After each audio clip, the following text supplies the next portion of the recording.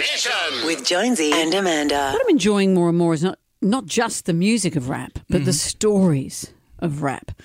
One such story today is about Dan Sir. He's a Mexican rapper. Yep. Or Mexican raps. Oh, it makes me hungry. I like a People, his family throw him in the air and go, woo, woo.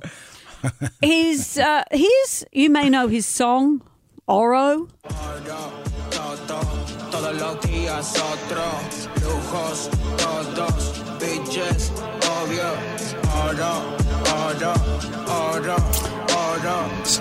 What is it with rap that they just say one word or phrase and repeat it?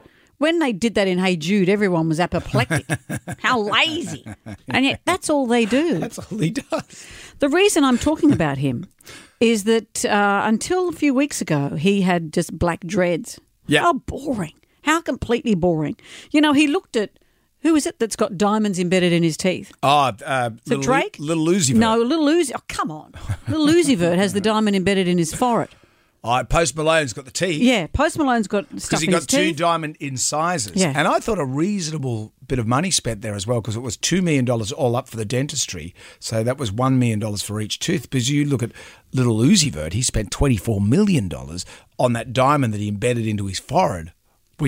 And if you know anything about gangster rap, they're gangsters. So you can't trust them if you go crowd surfing. It's not like... Happened recently. Remember he went crowd surfing and someone booked it out, but he found it again.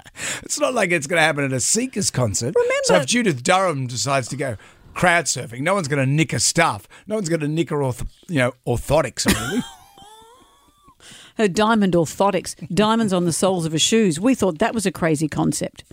But having them embedded in your teeth. Yeah. Well, let me tell you what Dan Sir has done. What's he done? He has got gold chains surgically implanted in his head. Oh.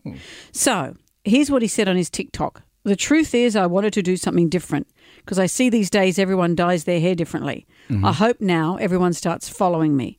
He said he wanted to look like he's just come out of a jewellery store. That's how I look when I go jewellery shopping. It's like, to give you a description, you know those flaps that you walk through to get to a fish and chip shop, but they're plastic? These are like, it's like going to the Bunnings, the chain section in Bunnings. Yeah. He has that attached to his head.